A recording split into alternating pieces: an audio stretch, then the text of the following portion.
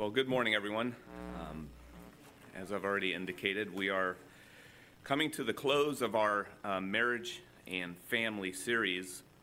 And today what we'll be looking at is marriage and family in the church. And I've subtitled this, or actually the authors have subtitled this, the authors of the book we're using, called Learning to Be the Family of God. And one of the things that can happen when we spend time on a series like this is that we get, we do a deep dive into a particular topic, such as family, as we've been discussing. But I think it's also good to kind of pull back a little bit and remind ourselves of what God is doing in the world. And so what I'm going to do is I'm going to open up our time in prayer, and then I'm going to read from us a passage, a quite lengthy passage, and I'll just have you listen. You're free to follow along. It'll be out of the book of Ephesians, just to reorient our minds over the larger picture of what God is doing in the world. So with that, just let me take some time to pray. Dear God, we do thank you for your faithful love for us in not only redeeming us, but gathering together in this local congregation called River City Grace. We thank you for your continued work of sanctification in our lives, even as you use times like our equipping hour to continue to further our understanding of the great riches we have in Christ. And even as we continue to engage this topic, Lord, may you just continue to refine us and strengthen us and build us up in the body of Christ. Thank you for this time. Be with me even as I proclaim your word, and may you be glorified through it all, we pray in your name. So what I'm going to do is just read from the book of Ephesians. It's written by Paul. He's writing to a church, and I would just have you listen as we kind of prepare our hearts and minds for the rest of this lesson. And be particularly mindful of the work that God is doing. So this is Ephesians chapter 1. I'll start at verse 3. Blessed be the God and Father of our Lord Jesus Christ, who has blessed us in Christ with every spiritual blessing in the heavenly places, even as he chose us in him before the foundation of the world, that we should be holy and blameless before him. In love he predestined us for adoption as sons through Jesus Christ, according to the purpose of his will, to the praise of his glorious grace, with which he has blessed us in the beloved. In him we have redemption through his blood, the forgiveness of our trespasses, according to the riches of his grace, which he lavished upon us in all wisdom and insight, making known to us the mystery of his will, according to his purpose, which he set forth in Christ as a plan for the fullness of time, to unite all things in him, things in heaven and things on earth. In him we have obtained an inheritance, having been predestined according to the purpose of him who works all things according to the counsel of his will, so that we who were the first to hope in Christ might be to the praise of his glory.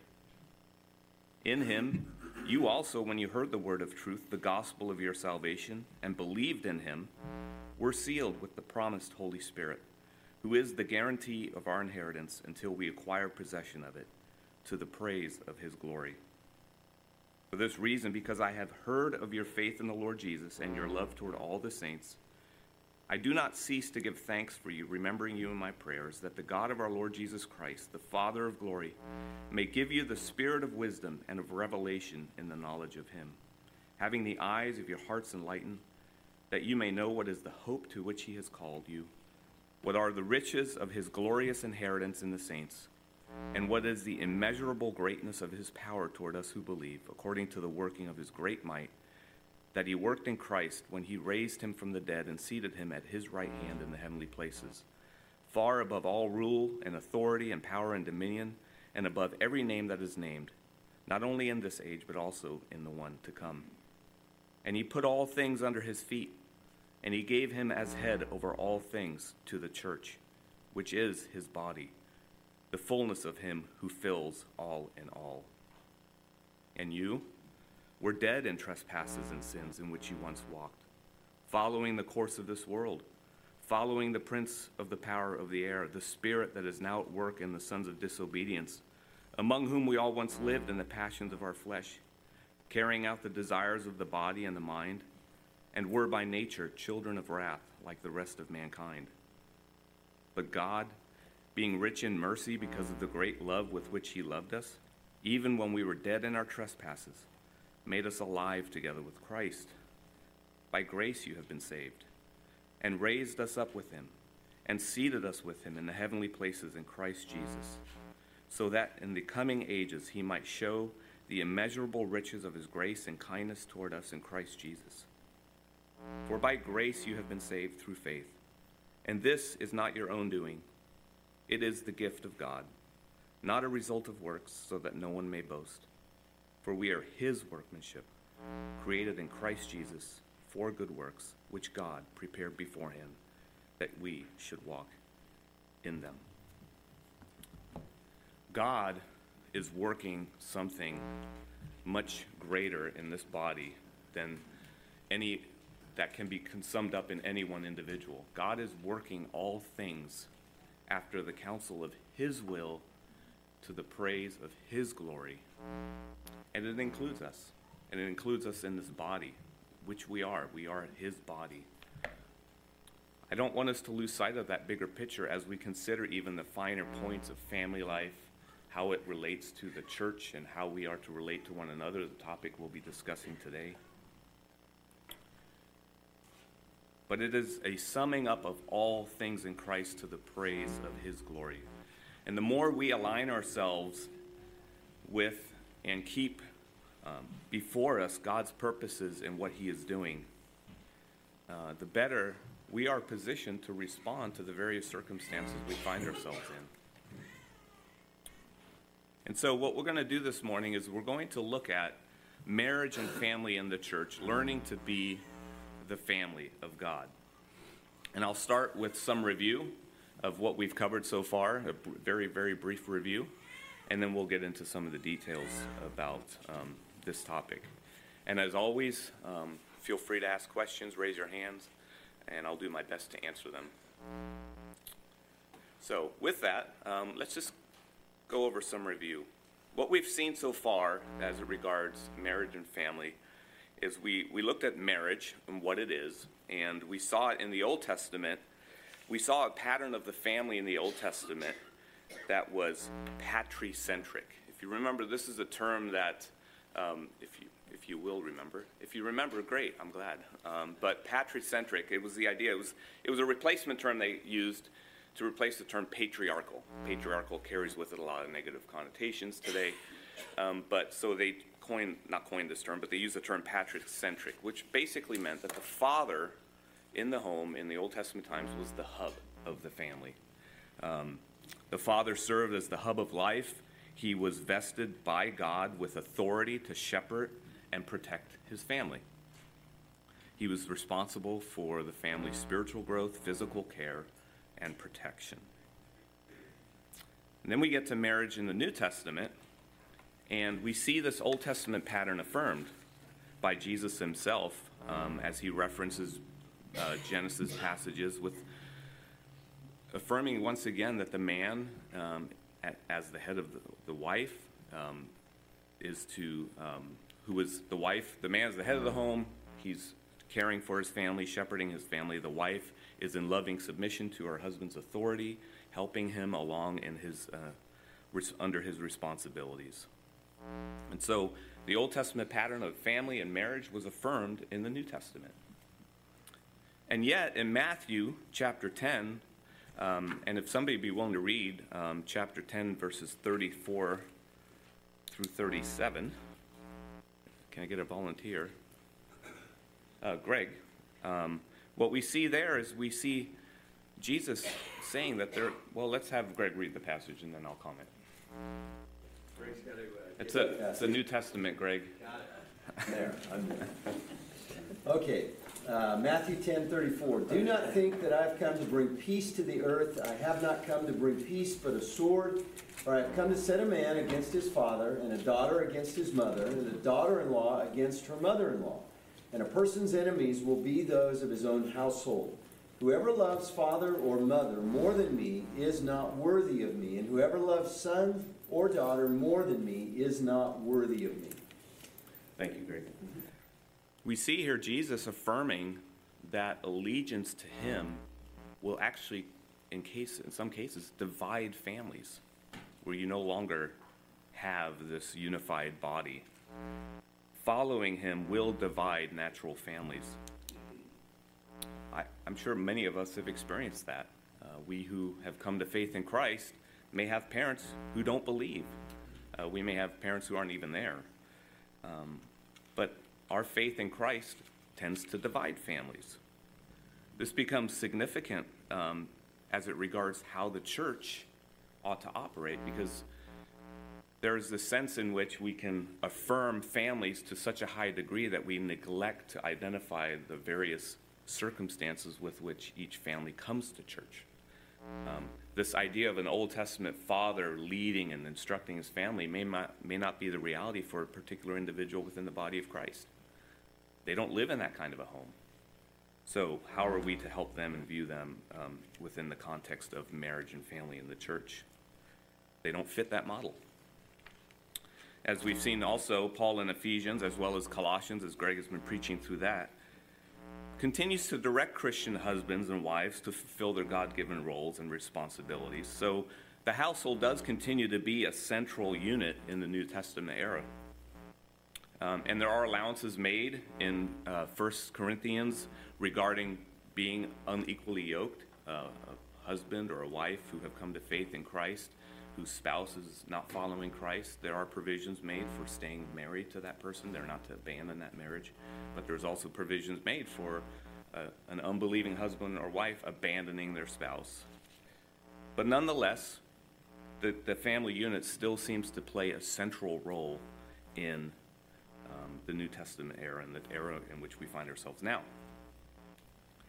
And we also saw, now that we've looked at some Old Testament patterns and New Testament patterns of family, we also saw that marriage ends. When we are glorified and when we end up in heaven, no one will be given in marriage or will be married. Marriage is temporal. It is passing away. And as a result, what we also saw a few weeks back was that singleness is upheld as a viable and real reality within a body of Christ.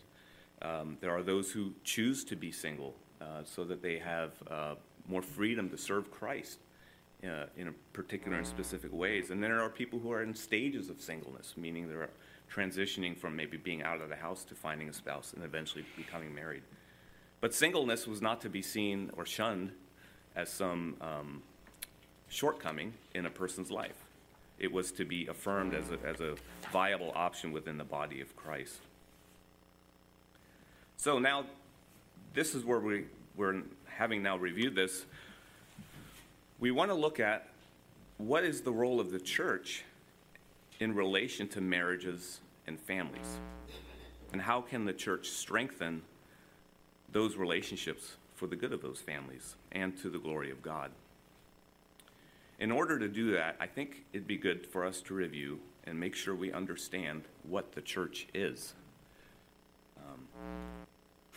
How many of you said this morning, I'm going to church? Right?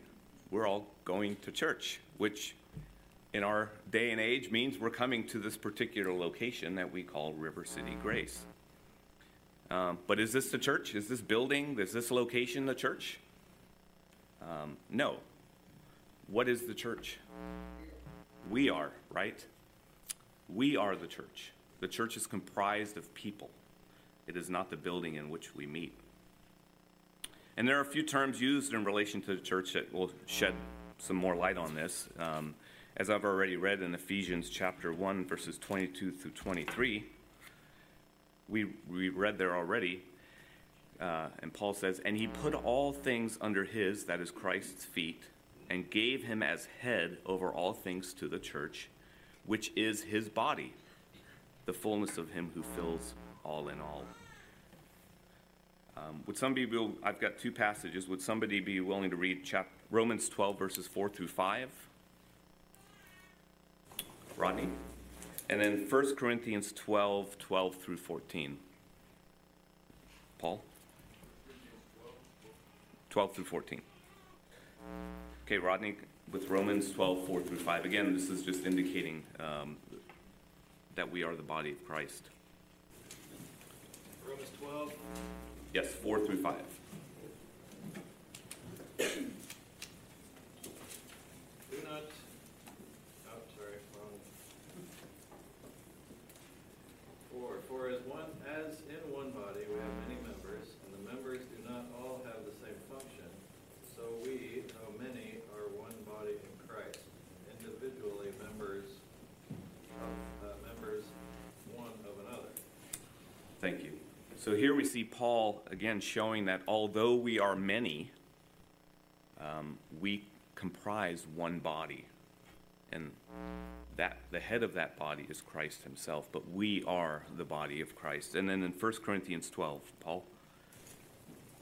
1 Corinthians 12, for even as the body is one and yet has many members, and all the members of the body, though they are many, are one body, so also is Christ. For by one Spirit we were all baptized into one body, whether Jews or Greeks, whether slaves or free, and we were all made to drink of one Spirit. For the body is not one member, but many. Right. Thank you. So again, highlighting the reality that the body of Christ is comprised of many individuals. The church is not a physical location or building. It is rather referred to here as the body of Christ. Which begs the question, how does one become a member of the body of Christ?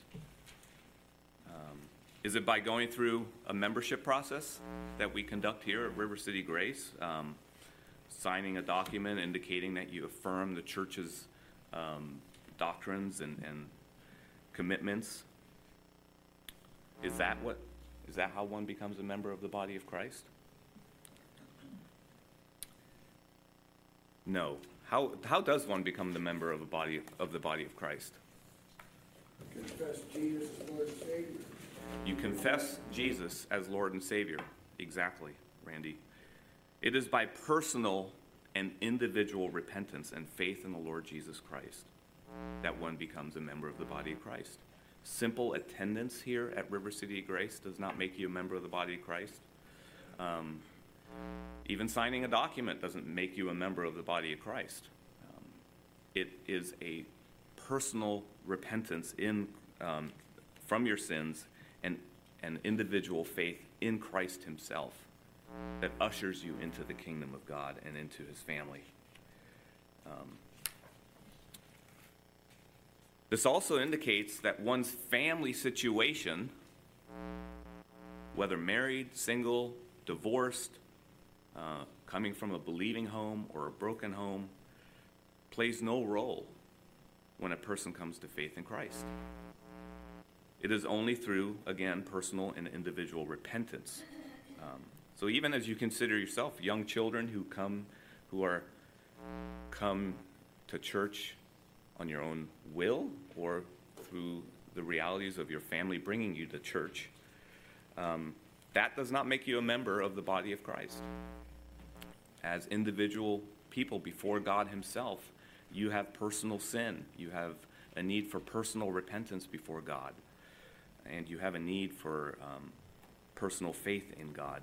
And that's how you become a part of the body of Christ. Your connection, your allegiance to your parents does not usher you into the body of Christ.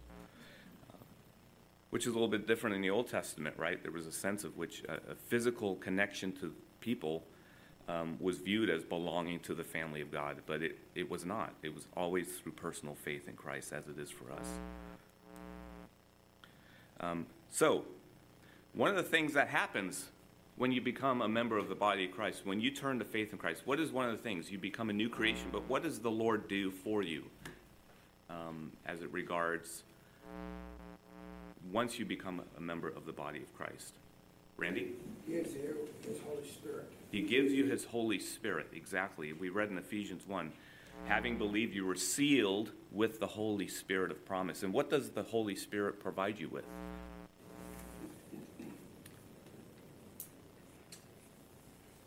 He gifts us, right, with particular spiritual gifts.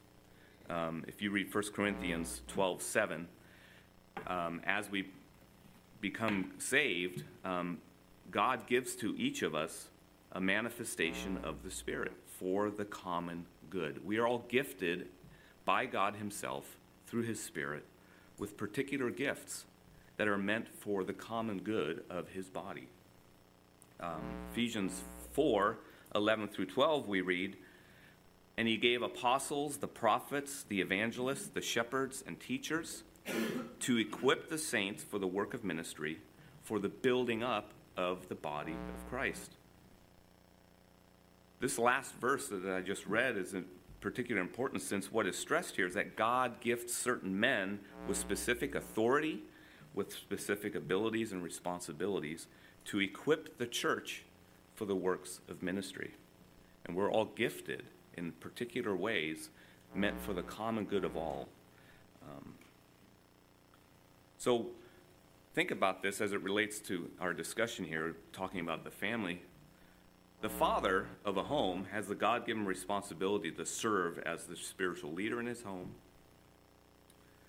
And yet we have gifted leaders and qualified men who should seek to equip fathers, and by extension, all of us in our various spheres of responsibilities, all members, for the work of ministry to which we are called.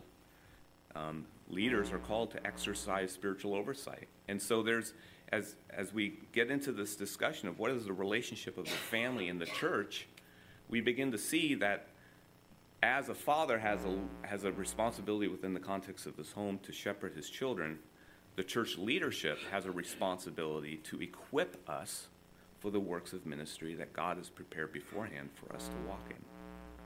And so we begin to see this relationship that happens where, in cases where there are intact families, there's a believing husband, a believing father, or believing parents who take the responsibility to shepherd their children, there's also a greater responsibility upon the church itself to take on that responsibility as well. And this becomes, obviously, when you consider the situation where you have members of the body of Christ who don't have intact families, who don't come from this ideal family home that Scripture speaks of, it becomes important that we see that we all bear responsibility among one another to shepherd one another. And the leaders are vested with the responsibility to equip us to do that work. So we see that we are called the body of Christ, and we become members of the body of Christ through personal faith in Jesus, who then gifts us by the Holy Spirit with certain gifts and abilities for the common good of all. Do we have any questions on that, or any thoughts, reflections? Randy?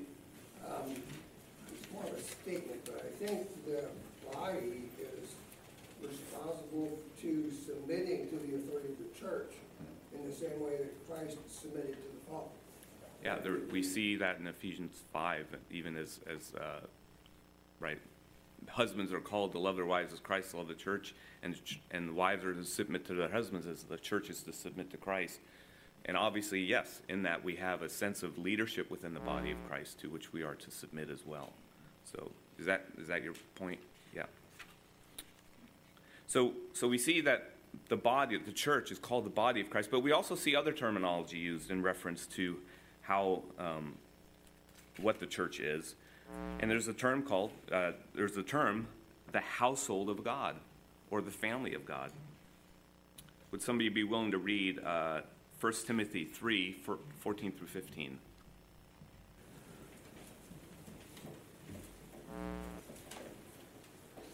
Josh?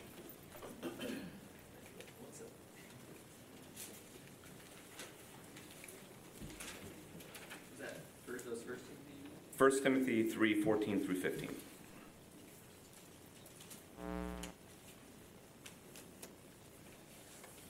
But in case I am delayed, I write to you that you may know how one ought to conduct himself in the household of God, which is the church of the living God, the pillar and support of the truth.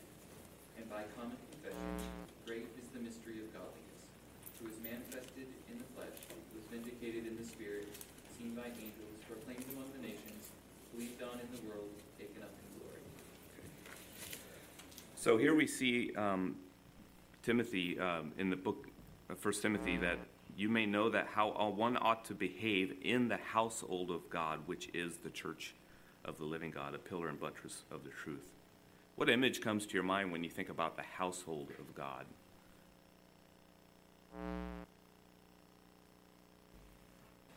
Yeah, all of us.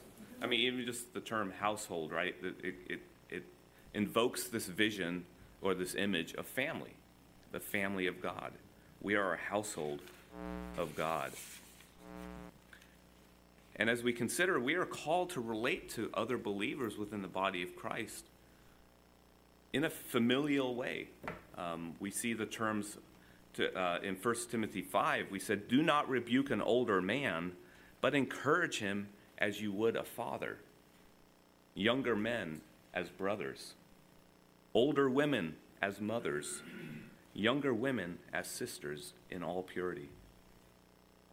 We see the way we relate to one another takes on this familial language, family language. And it stands to reason that being the body of Christ, having been adopted into the family of God, we are indeed brothers and sisters in Christ. In Mark 3:31 through 35, Jesus himself says, as he's being addressed, and his mother and his brothers came, and standing outside, they said to him and called him. And the crowd was sitting around him, and they said to him, your mother and your brothers are outside seeking you. And Jesus answered them, who are my mothers and my brothers? And looking about at those who sat around him, he said, here are my mother and my brothers. For whoever does the will of God, he is my brother and sister and mother. It is those who do the will of God that Jesus Christ himself considers his mother, his sister, his brother. Again, personal repentance, personal faith in Christ, personal allegiance to him. And we also see this image, we see Titus, in the book of Titus, that older women are to take a responsibility, older women within the body of Christ are to take a responsibility in shepherding the younger women in the body of Christ. Older women likewise are to be reverent in behavior, not slanderers or slaves to much wine. They are to teach what is good, and so train the young women to love their husbands and children, to be self-controlled, pure, working at home, kind and submissive to their own husbands, that the word of God may not be reviled. All of these commands and directives indicate that the church is built upon a model of the natural household or family. We view each other as brothers and sisters in Christ. We show deference and respect to those older in the faith. And we begin to see that our family is a lot different than what we might have expected in our personal homes. We are united together by Christ, and we are gifted in particular ways. And so the natural family becomes a model for how the church ought to operate. We are indeed, we bear a great responsibility for one another in that regard. Now, am I saying the following? Is the church a family of families? This is a phrase and a term that I was introduced to a number of years ago that I've had to rethink a little bit. What do you think about it? Is the church a family of families? Who spoke up? Okay, you want to elaborate? You come together as a family and you kind of are surrounded by more families. Okay, right. So the idea is that the church is a collection of families who meet together in this local body. This is kind of what we're indicating. David? It sounds really good at first blush, but then I realize not everyone is part of a family that comes here. Like you mentioned, they might not be married, they might be single, they might their spouse might not be a believer, so it's a little is it really a family of only families? It seems like maybe it's good on a bumper sticker, but maybe not. Yeah. Entirely accurate. Yeah. And there's an asterisk at the end of that bumper sticker, right? Yeah. But yeah, certainly. I mean, I've heard that term, and it was really appealing because it does. When I heard that the first time, my leanings was towards the latter half of that. That in a sense, no, actually, the former part. We are a family, right? That emphasis that the body of Christ is indeed a family.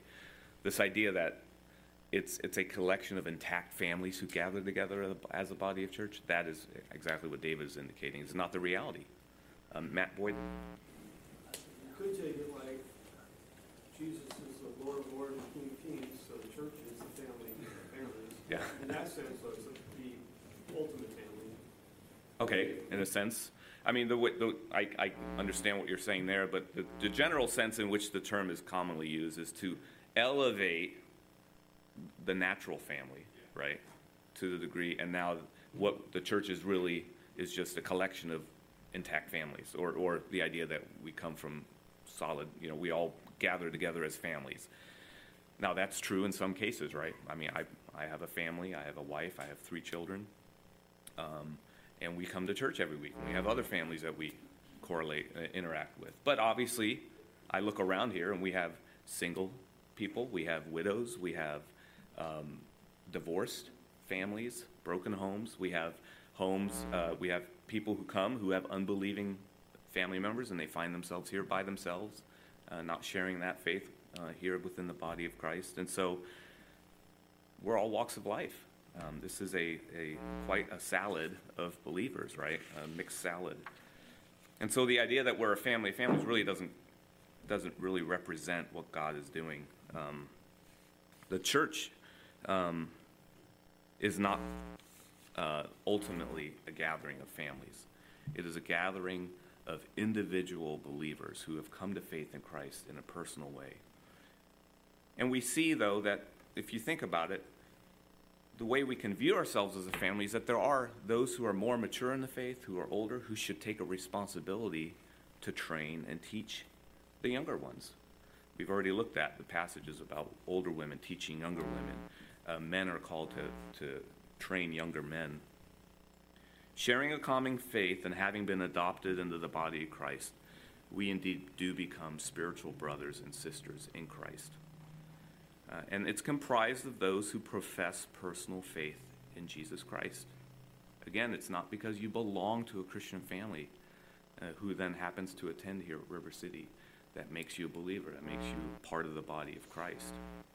You're an observer in a very real sense. I mean, you benefit from and you are blessed by the sanctifying work that the Lord is doing in us individually.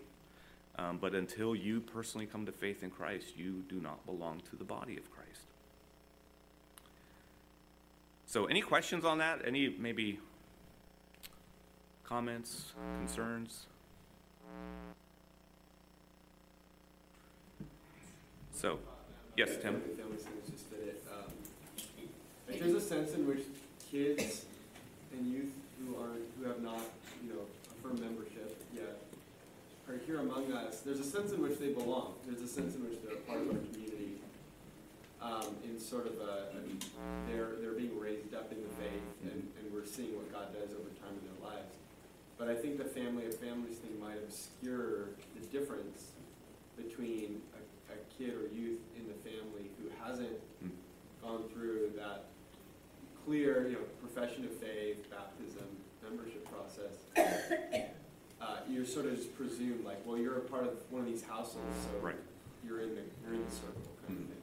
Which is actually explicitly in some theological systems that's actually intentional, right? And we don't believe, like Presbyterians, we don't believe that. But that concept might kind of incline us to treat youth that way. Yeah, no, that's good comments, yeah. Any questions on that? Zach? So how do we talk about that? I mean, like, do we call those people, like, do we make it clear you're not part of the church, or is there some kind of in-between position that you're in? For those who are part of, that may not be professing believers, right. Yeah. I mean, we see it as a reality of body life that we take, just off the cuff. I mean, we see the need to evangelize even within the body, right? maybe I should not use that term body at this point, the way I've defined that we belong to the body of Christ, but for those who attend at River City Grace, who are part of the ministries here, there's evangelistic opportunities even within our own church. And so whether that be with our young children who have not yet professed faith in Christ. So there's a sense in which that's how we can interact, and always be mindful, just because they happen to be here, any of us really, I mean, it's always a sense in which we help each other grow in the gospel, and whether that be for the first time or whether that be on a continuing basis. Does that help to answer that a little bit? Any other thoughts? So, is the church the building? No. Is the church the leaders? No, right?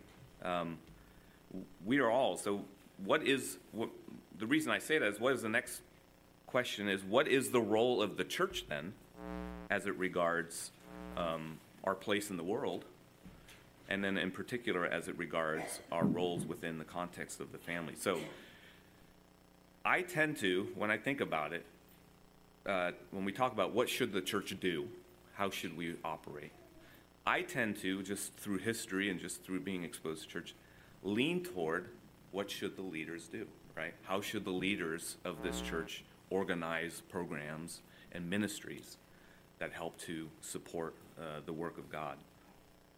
But having defined the body of Christ as being all of us who belong, this is the way in which I want to use that term. The church. What is the church's responsibility? Not just the church leaders, but the church as a whole, of which we are members.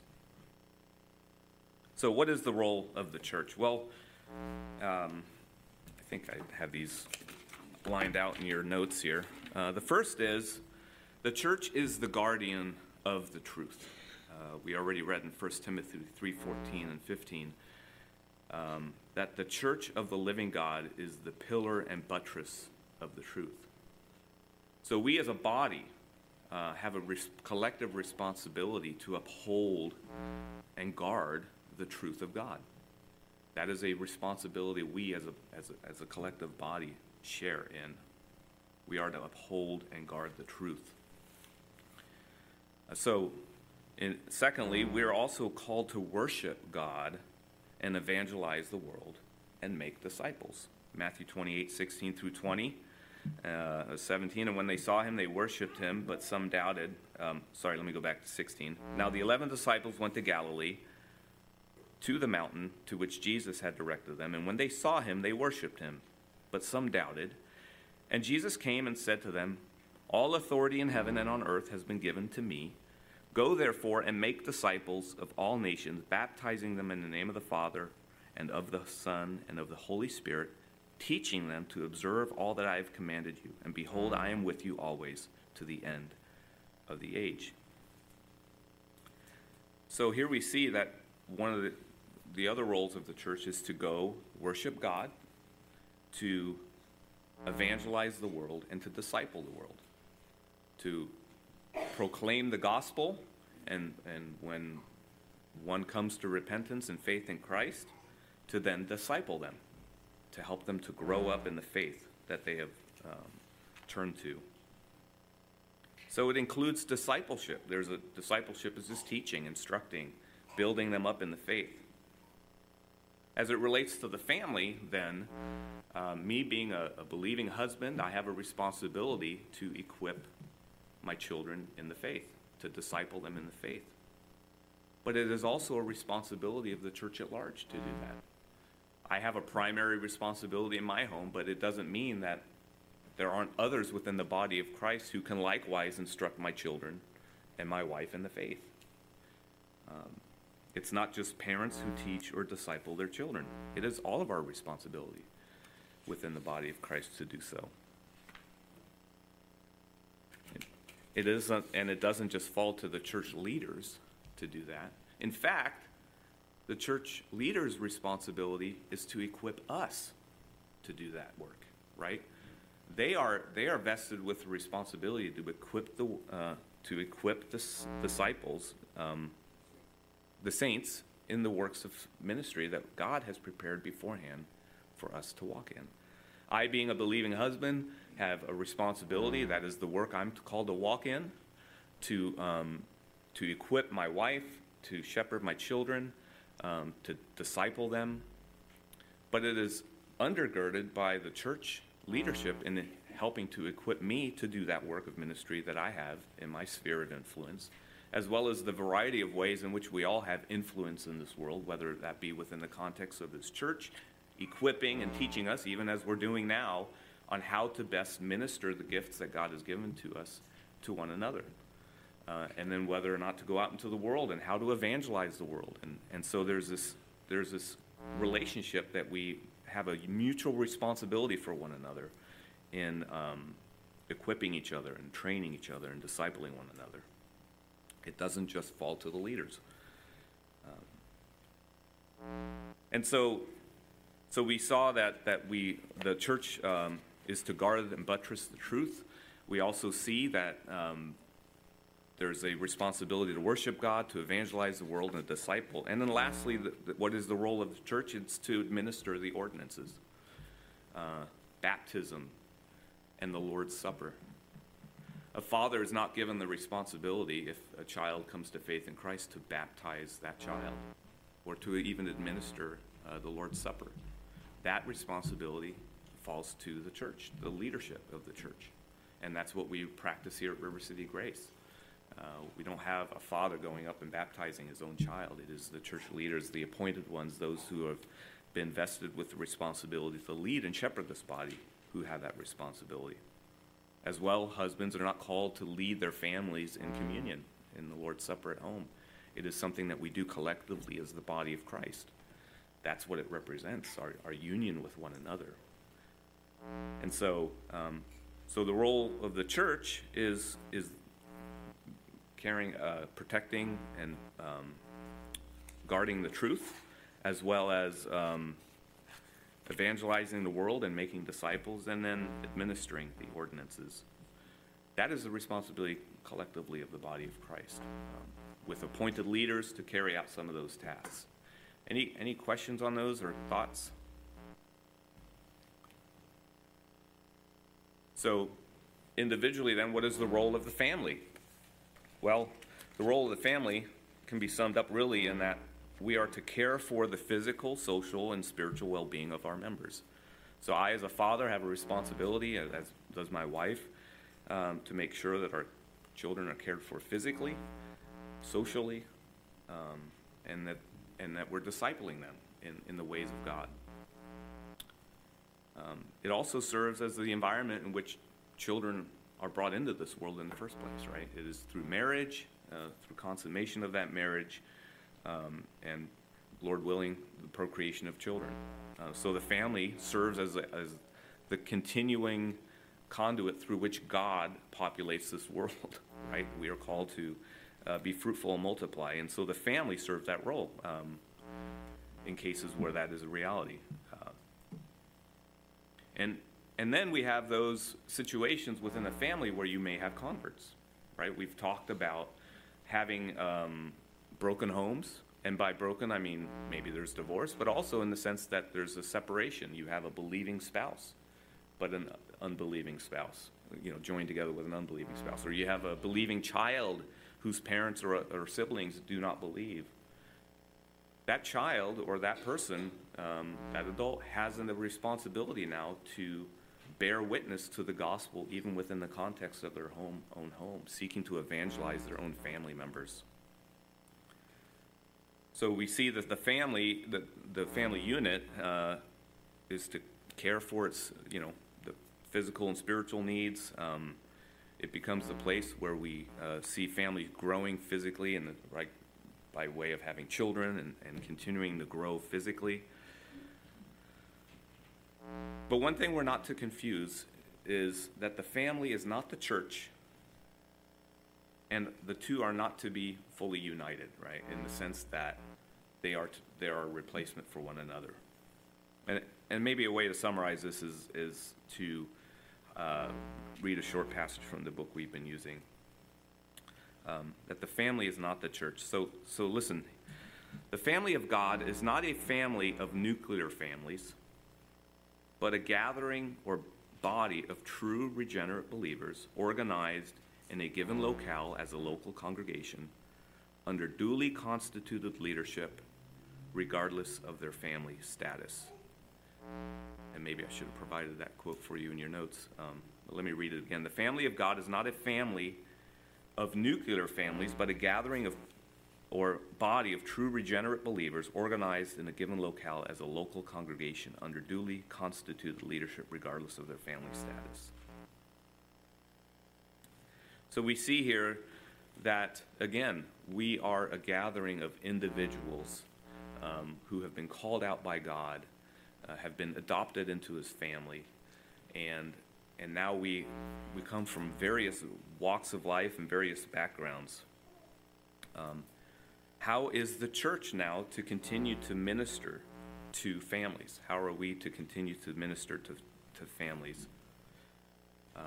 So as again, we collectively take this role, we need to consider, what is the church to do? How are we to minister to each other? And first I would say that we are to teach and train men and women God's design for marriage and family. We've already seen that God continues to uphold marriage and family as kind of, it continues to be a viable and God-ordained means by which we live in this world, right? Most people will eventually be married. Most people will eventually have children. And yet within that, we also have these broken situations, whether that be through the loss of a spouse, whether that be through the divorce of a family, the brokenness, or just having been grown up in a broken home and come to faith in Christ through that. But we are still to uphold and train and teach men and women God's design for marriage and family, because it still serves a role in God's economy, in God's purposes. And that means we continue to proclaim and teach that men ought to serve as heads of their home. How countercultural is that today? And unfortunately, many other, there are churches who have succumbed to that sense of having more of an egalitarian view of equal roles and statuses within the family that do not align with the way that God has ordered the family. And so that causes its own issues and problems. But we as a church can continue to uphold and proclaim God's original design for marriage and family, as the husband serving as the head of the home, leading and shepherding his family, protecting them, not lording it over them. The wife lovingly and willingly submitting to her husband in support of the work he is seeking to do. The children obeying their parents, right? We've again looked at that even through the sermons Greg has been preaching. We are to fulfill our roles as husbands, as wives, as children. And we're not just teaching these ideals of family and marriage to those who are in families and in intact marriages. Rather, it's something that we should teach, as we have been through this whole series, to the entire body. Because again, we bear a responsibility with one another to continue to disciple and train and strengthen one another in the body. And it takes and requires us to understand, what does God teach on these various topics and issues, so that even though I may not find myself in that particular circumstance of being married, or maybe I'm a single person, or I'm divorced, or I'm widowed, you now are equipped to continue to help those who do find themselves in those situations, and to pray for them and to strengthen them and to hold them to God's design and standards for marriage and family. So that's how the church can continue to minister to itself.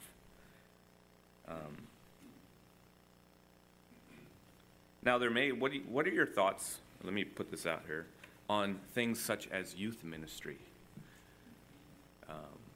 Or age and stage in life ministries, like a singles group or a college ministry. What are your thoughts? I mean, we do some of that here. But I'd be interested to hear, what are some potential benefits and what are some potential pitfalls for that approach? Chinwe? Well, the benefits, obviously, it can help youth, or whatever life stage you're in, to be able to identify and be more open and share, because we tend to do that with more people that are similar to us. And so it may play to that, or people are coming in to visit or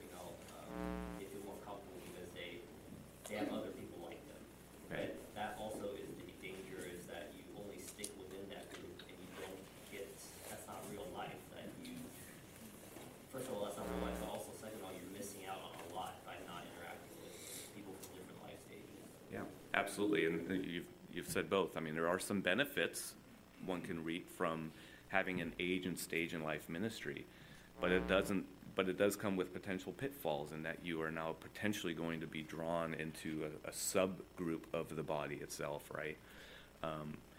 And that speaks to even just the reality of, speaking of the young adults or whatever, that there is a place for all of us to continue to consider each other, even in our day-to-day activities. In a very general sense, one could say I'm in an intact family. I have a wife, 3 children, but we have our struggles and challenges growing up. But what else could we do? We could incorporate into our day-to-day lives other people within the body of Christ who are single, who may be inclined to just hang with other singles or college age group, whatever you might want to say, what other groups may develop organically. But there's a sense in which there's a real help that we as families can provide the young among us to incorporate them into our day-to-day lives too, so that they're not inclined to just congregate with one another. And families have that tendency too, right? We can have, as families, we can tend to just congregate with other families. I mean, we have friends and neighbors who come to this church who we get together with a lot because our kids are the same age and all of that, and that can lead us at times to neglect other people within the body of Christ who would benefit from being involved in the context of our home life, having come from a broken home themselves and now benefiting from witnessing and seeing what a hopefully godly family looks like and what they can strive for, having come maybe themselves from a broken environment. Any other thoughts or comments? Zach? I think for youth ministry and children's ministries more specifically, I think it is a way for us to in a more directed way, just share the gospel and, like you said, evangelize these people who are sort of a part of our church, right, but they're not, right? Mm-hmm. They're not Christians. Mm-hmm. So they're here, Mm-hmm. and in some cases they have to be here. Mm-hmm. But it's a way for us to in a more directed way, share the gospel with them. Yeah. And there's other things that happen, like in youth group, there's other things that happen beyond just that, but I think that's one of the most important parts of it, is that we have an opportunity to show these people what it looks like to be a Christian, what it looks like to love the Lord, and to show them what the love of the Lord looks like in our lives, and to teach them what the Bible says about that. Absolutely, and I know many parents here are grateful for the young youth ministry that exists here, because it helps to supplement even what we're aiming to do in our own homes, is to evangelize our children, and for them to be surrounded and to see what body life looks like, what it looks like to follow Christ in the lives of others, because, the saying goes, familiarity breeds contempt, right? And within the home, children may become accustomed to just parroting back what they've been taught, and yet to see others supporting us, the body coming together and supporting the work we're seeking to do in our children's lives, and to have them proclaim the gospel to them is of great benefit to all of us. Randy and then Tim. Yeah, you followed that with what Zach had just said. I was going to say something similar, in that it reinforces what's being taught at home, because I've experienced what Jesus said, a prophet is not known in his own hometown. Yeah. So you could be saying the exact same thing and it goes in and out, but somebody apart from mom or dad or family reiterates the same information and it goes in. Yeah, absolutely. Tim? Amen to that, and that's really powerful and helpful. I think one of the hazards on the other side of that is that families can farm out their responsibility, parents, to youth group and children's ministry, so that there's this presumption that the way, either from the individual parents or the church, so the parents can be thinking the way that my kids get exposed to truth is I bring them to youth group. When that's not, biblically the priority, of course, is parents, and there's tons of sociology data that backs this up. That if the parents aren't doing it, youth group is going to be very little. The other danger is that the church thinks that, like what you said, that by creating a program that checks off the box of what kids and youth need. I love the complementary aspect of it, which is really good and important, because again, especially as youth get older, they need to hear from more than just their parents. They need other mentors, but if the church isn't training or doing what you just said, training parents training people to be disciples well at a family level. Again, it's like we're going, we're kind of farming it out to just like, getting the kids together and teaching them. If they're not going to, if parents aren't doing their job well, again, it's going to be very little probably. So churches should do both and, right? Like, let's give the youth some place they can form relationships together, accountability, all that, and then mentoring from other youth leaders. But let's also be working on parents, it's like why we're doing this course, and there's probably a lot more we can do to help at that level, kind of the primary level. Yeah, like teaching a father how to conduct family worship in the home, and what does that look like? Hands are going up. I saw Sue, and then we'll go Gary and then Zach. It works, obviously it works both ways, and I think it all belongs.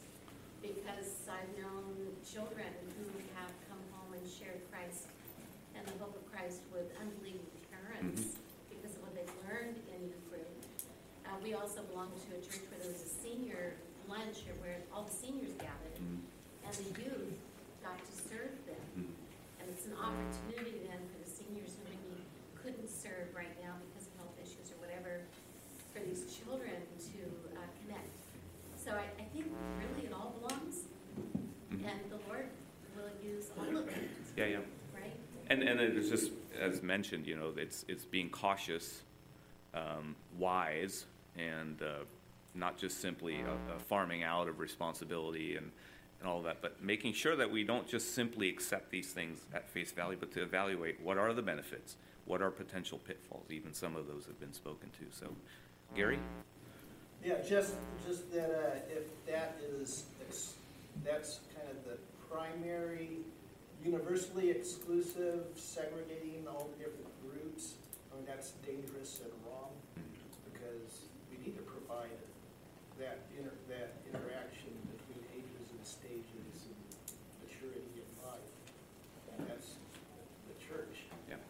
So when you move everybody into these different groups, that's not going to happen. So, How can the older teach the younger if they never cross paths? Yeah. the youth are doing their own thing during worship service, and all youth ministry is all youth all the time. That's not good. Yeah. Youth ministry is good, and also I think as Sue kind of mentioned, the opportunity for those who are like the only one in their family that know the Lord, or they're being exposed to the gospel in like a youth or a children's ministry. I think of my wife here. She was the only one. She is 11 years old here in children's ministry. Came to Christ, but she had a family that really took her in also. Right. So there was several families. Yeah. One in particular family. But yeah. Good reflections. Zach? I'll rescind. You'll rescind. Yeah. Okay. Well, good. So yeah, there are benefits. There are potential pitfalls in how we might segregate or separate into certain groups. So it's a weighing of, and just making sure we think through these things and not just haphazardly. I know I don't know if it's particularly to this church, but I've been a part of churches where parents just literally drop their kids off at the youth thing and then leave. Aren't even a part of that. I would question whether or not they're a part of the body of Christ to begin with. But yeah, so there's a mutually supportive role that the church can take in the lives of individual members of the body who happen to be in certain ages and stages in life, but not at the risk of keeping everybody segregated or separated, rather, into these subgroups within the entire body of Christ. Lori? Well, I was going to say something else, but to the thing you just said. Praise God that there's a youth ministry and people who want to pour into those kids' lives that parents drop off. But it's not just to youth. I mean, we talk about youth, it's always where everyone goes, but there's women's ministry, men's ministry, college ministry, all these different ministries that they do have value in the right context, like everyone's been saying, but yeah, that's where you get back to the church as a family. And it, you know, it's sort of gray to me, and I just have to wrestle through that. A comment you made earlier that the natural family is a model for how the church should operate, because it kind of goes both. The church is also a model for how the family should operate, and I'm not sure how to put those both together. And that point was in reference to how family, you know, ideally is you have brothers and sisters, you have parents, children who love and care for one another, hopefully. That's the model that can be expressed within the body of Christ, where we see each other as brothers and sisters in Christ, and we take a responsibility to care for one another in that sense. Which I totally agree with. The part that I struggle with is we've got the natural family, which includes our kids and brothers and sisters and all that, but within the church, we have this whole subgroup of people that aren't part of the family that we have to add another part of how we minister to them. As that aren't part of the family, the body of Christ. Yeah, right, yes. So which don't, in our families, we say even if you're rebellious, you're still my child, and I understood, love you. yeah. But wouldn't you say, what? That's an you raise an interesting point. Then you have two believing siblings. Is their allegiance to one another greater and to the body of Christ greater than their allegiance to their own family? Does that question make sense? You've got mixed family of believers and unbelievers, right? Who feels closer in their union with one another? Is it the two believing children who probably share in Christ's life and body, that they feel closer to one another than they do their own flesh and blood? Cliff? Yeah, that goes both ways. And so in Matthew 10, Jesus says, I don't think I came to make peace, I came with the sword. Ultimately, that priority, we can give our priority to our earthly family, when our priority actually needs to be a spiritual family. That's a long conversation, but that's the gist of that passage, is ultimately, in other things that I've done, when we talk about, we are called, and we've seen in Ephesians 5, and we have responsibilities to our earthly family. We all have family we're not spending eternity with. We will be spending eternity with our family that is here. God willing, by His grace, they're both. But they may not be. Right. So this is when we start getting into some real deep theology and how we deal with personal family versus our spiritual family. Yeah. And I would add to the other conversation, I think what we're saying, if I were to summarize that, is that all the separate ministries support and that need ultimately to lead back to the corporate worship service where we meet as one. And all the other preferences, I think, put aside, we come together. And so all the other ministries support ultimately are coming together as one as in the worship service. Yeah. And that becomes a challenge the larger you become too, right? I mean, how do you manage a larger church? I think there's a great benefit to being a relatively small church because you can, you develop closer relationships because you see them more, you interact with them more, hopefully, and it does allow for that sense of family feel that we can benefit from as a result of being a smaller body. But yeah, how do you manage and deal with the opportunities that exist before us with young children and maybe age and stage in life opportunities, while at the same time not neglecting the priority of us being the entire body of Christ together. And so, but yeah, good thoughts. So just with that, I'll just have some concluding thoughts, and for any other questions or comments, feel free to talk to me after. But as we've seen, the church is comprised of individuals who have personally repented and placed their faith in Christ, regardless of their personal family circumstances. A truly integrated church will not discriminate against those who are not in fully intact families. In fact, we should seek to incorporate all of us within each other's lives, regardless of our family status, in regards to our nuclear family status, if you will. So we ought to be a genuinely inclusive church, seeking ways to make everyone feel a part of the body of Christ. And this is a responsibility that falls to all of us. We don't just farm this out to others. We are the church. We have been equipped in particular ways. The leaders are equipped to further equip us to actually exercise the gifts that we've been given by Christ. But qualified and gifted leaders should seek to equip the saints for that work of ministry, which is what we do. As I already mentioned, how do I conduct family worship in the home, in cases where I have a home? How do I evangelize? How do I study Scripture? So that we as a body collectively take a personal responsibility for one another in discipling each other and praying for one another and shepherding one another. So while it may be primarily in the context of a family, a couple's and parents' responsibility to nurture my own marriage, it's my responsibility to nurture my marriage, to disciple my children, it also falls to the church to do that. And again, the church is all of us. It's not just the leaders. And so with that, I just leave being reminded too with what we started, is that God is seeking to sum up all things in Christ. What a great expression of that summing up, of bringing together under him as the head. What a wonderful expression the body of Christ is. We all come from various walks of lives and family situations, and we each have our own testimony on how the Lord worked in our lives to bring us here in the first place. But it is a summing up of all things with Christ as the head.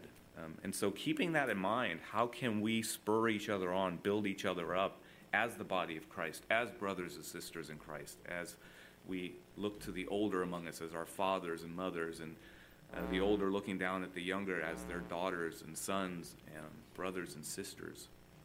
So the family image is there within the context of this body, and so seeking to continue to take a personal responsibility and minister to one another to build each other up in the body is what our aim should be. Any last thoughts or questions before we close? Well, good. Feel free. Oh, we have one more. I heard someone say that they would just love to see their family and friends be in a good church. Where's your pastor? And that's where it's at. When we're coming to choose a church, this is what the kind of things we need to be looked for. They're going to equip us, and they're going to come around us. Not, are there pretty girls there? Or do they have a great music program? Or, all these other things. And these are the important things. And I think it's good to even help those who are trying to find a church or lead our friends and family to a good church for these reasons. Because we need each other. We need the help of everybody to come around our children, to come around us, and we need to come around them, be equipped for it. Right. It's so important. Yeah, absolutely. When we're in life, to have the right church. Well, good. Any other thoughts on that? Garrett? I'd just say it's hard work. You really have to invest in other people and give of yourself sacrificially, and that's how you can glorify God, is giving of yourself towards the body. Yeah. But reminding yourself that it does require effort, and it does require giving up maybe certain preferences or tendencies in yourself to give up a Thursday evening every week or whatever. Just a good reminder to myself, because I often want to default to what's easy or what's convenient for myself. That was an advertisement for some babysitting? No, absolutely. It requires us to be sacrificial, right? And there's a tension there, right? Because I have a responsibility to my own family, and to what extent do I sacrifice some of those responsibilities for the benefit of the whole? I think pastoral ministry is wrought with that tension. Well, I was just going to say, I know we have a tendency in our flesh to hang out with people that are like us, but the church together as a collective unit really is such a beautiful picture of God's sovereign plan, knitting different backgrounds and different stories together. And that's why hearing other people's testimony, even people who have been raised in a similar situation, their testimonies will be so unique because they are unique. situation to touch all of us collectively. Got it. Yeah, absolutely. Well, with that, it is truly a summing up of all things in Christ to the praise of his glorious grace. So, Tim, did you want to make any comments for next week? Are you doing any Q&A or? Yeah, just one last advertisement, if there's any kind of more, especially thornier questions maybe that you didn't have a good opportunity to bring up in the flow of any of the lectures we were doing, but we're going to basically just kind of summarize what we covered in the course and then have some time for some maybe bigger discussion questions. I have a few that have kind of floated across my radar, and but more could be helpful, so feel free to email me, preferably as early in the week as possible. If you send it on Friday, I'm probably not going to deal with it. Tuesday, a little nicer. So anyway, yeah, that's it. Good. All right. Well, with that, we'll close. Father, we are indeed grateful to you for making us the body of Christ, Lord. It is through your life and death, Lord. You've died to pay for our sin. You've lived to live for our righteousness, Lord. And as we heard the gospel of truth and having believed it, you sealed us with your Holy Spirit of promise. We are all awaiting your return. We are awaiting our glorification, where we will spend eternity with you forever.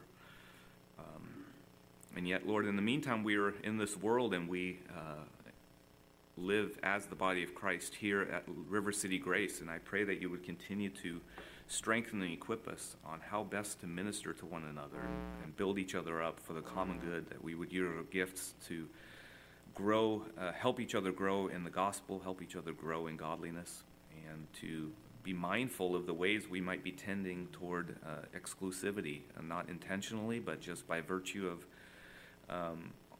the way in which our lives operate sometimes, and help us to be proactive and sacrificial in how we minister to one another. Thank you for your care and love for us, and we pray that these lessons would indeed continue to deepen our love for you as well, Lord. We thank you in your name. Amen.